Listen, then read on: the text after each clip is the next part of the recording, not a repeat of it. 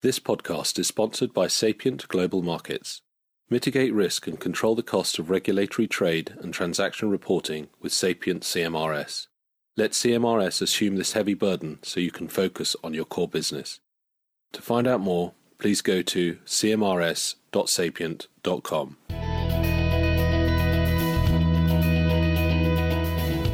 Hello and welcome to this DerivSource podcast. I'm Julia Schiefer, the founder and editor of DerivSource.com. Now, BCBS, or the Basel Committee on Banking Supervision, kicked off this year by publishing the long-awaited revised standards for minimal capital requirements for market risk. Industry participants hope that this is the last chapter of the Fundamental Review of the Trading Book, or FRTB. But for many banks, the work has just begun in terms of reviewing their operational processes and restructuring trading desks. In this DerivSource podcast, we speak to Zeeshan Chowdhury, partner at Deloitte, and Daniel Mayer, a manager in Deloitte's risk advisory business, about FRTB revisions and what the impact on derivatives and firms' operational processes will be. Here is a DerivSource reporter, Lynn Strong & Dodds. Hi, we are here to talk about the FRTB with Zeeshan Chowdhury, partner at Deloitte, and his colleague, Daniel Mayer, Managing Director in Deloitte's Risk Advisory Business. Thank you very much for taking part. Can you please begin with a short introduction of yourself? Hi, I'm Zeeshan Chowdhury. I'm a partner within our risk advisory practice. I'm responsible for financial risk management advice that we provide to our clients. Hi, I'm Daniel Mayer. I work on Zeeshan's team. I lead the FRTB proposition for Deloitte. The first question really focuses on a brief introduction to the FRTB. Yes, the Fundamental Review of the Trading Book, or FRTB, is essentially a fundamental overhaul of the market risk framework. The finalisation of the reforms to the Trading Book regulation was promised by the G20 in the immediate aftermath of the crisis. Intention is for a more coherent set of models, bringing together Basel 2.5 reforms and a more standardised and harmonised internal models approach with a more complex, risk-sensitive approach that all banks must calculate. We generally see three intertwined challenges relating to FRTB, and these are, number one, capital impact, two, front-to-back framework challenges, and three, relating to the models, methodology, data, and IT. What will the revisions mean for trading in derivatives? From a capital point of view, derivatives will be hit harder than linear products. Complex derivatives will be hit harder than more vanilla ones. And the difference in capital treatment between the internal models and the standardized model is greater for more complex products than it is for more linear, more simple ones. From a process point of view, derivatives, complex ones in particular, will find it harder to pass the desk level tests and may need more effort from finance to pass, as well as tougher IT work. So they're less likely to pass P&L attribution, since the Greeks are less likely to capture the full market moves for these products. If they do make it onto internal models, the challenges are liquidity horizons, which are higher for volatility risk factors than for spot prices, and this means derivatives tend to be capitalized more punitively, and non-modelable risk factors, which will mean risks like correlation and volatility skew, where there's not many observable market price points, will be capitalized more punitively as well. So these derivatives will be harder in the internal models. And if they do fail the P&L attribution test, which, as I said, they're more likely to do, then on the standardized model, these derivatives will get a far, far higher charge. And that's a result of the lack of diversification benefit between delta and vega risk, the curvature risk charge, which could present an implementation challenge for some banks and has some strange effects, particularly for digital and barrier options, and the residual risk add-on, which penalizes products in particular if they have what is called in the rules an exotic underlying, So weather derivatives, mortality swaps, realized volatility swaps are all penalized very hard by the standardized model. So overall, for derivatives, it leads to a higher capital charge and greater framework challenges. On the operational front, what changes will banks have to make if they have to keep their internal or want to keep their internal models? So the key here is that in the old world, internal models approval was done across the whole bank, whereas in the new world, it's done on a desk-by-desk basis. And really, the operational challenges come from meeting the desk-level tests that will maintain internal model approvals. So it's not so much a matter of the bank will be in or out of internal models, but which desks will be in or out.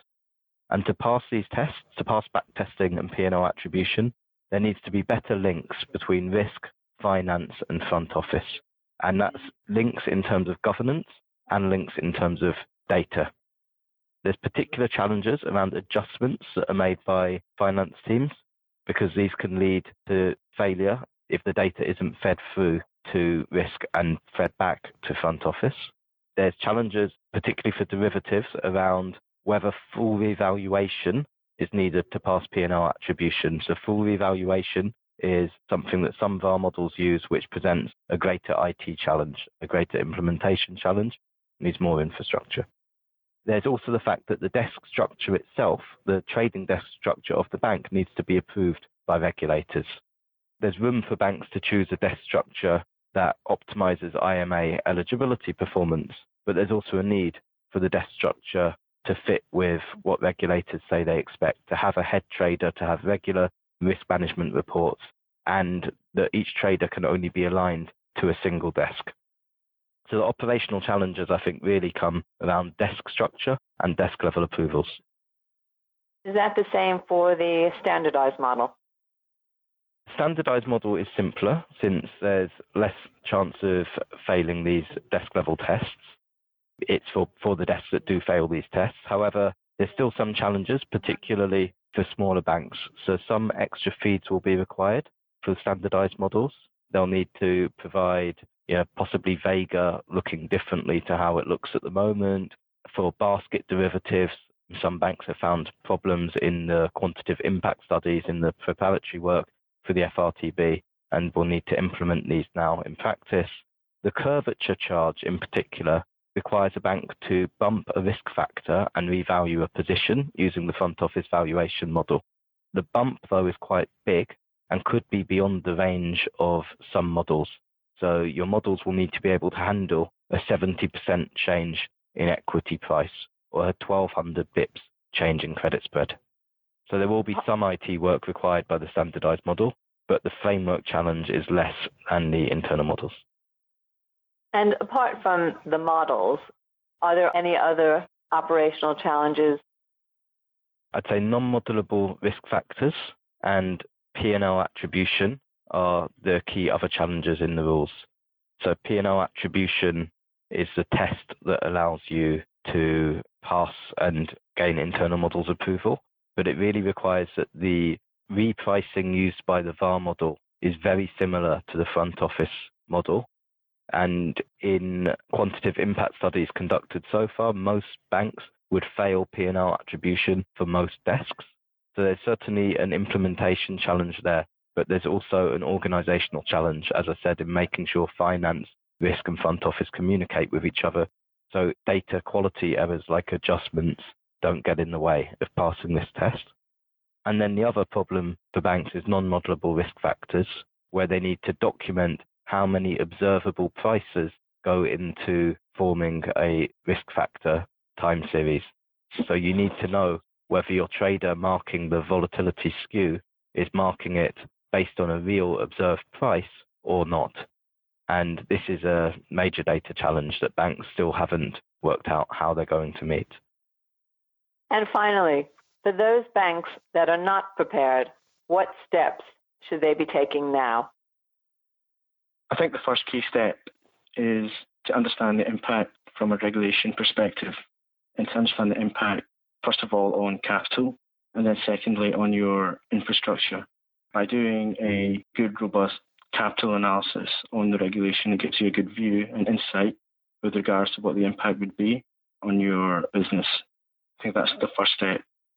The second would then be to take that step further and understand from a process and framework perspective what the rules would mean to the business and to each of the key functions impacted by the regulation.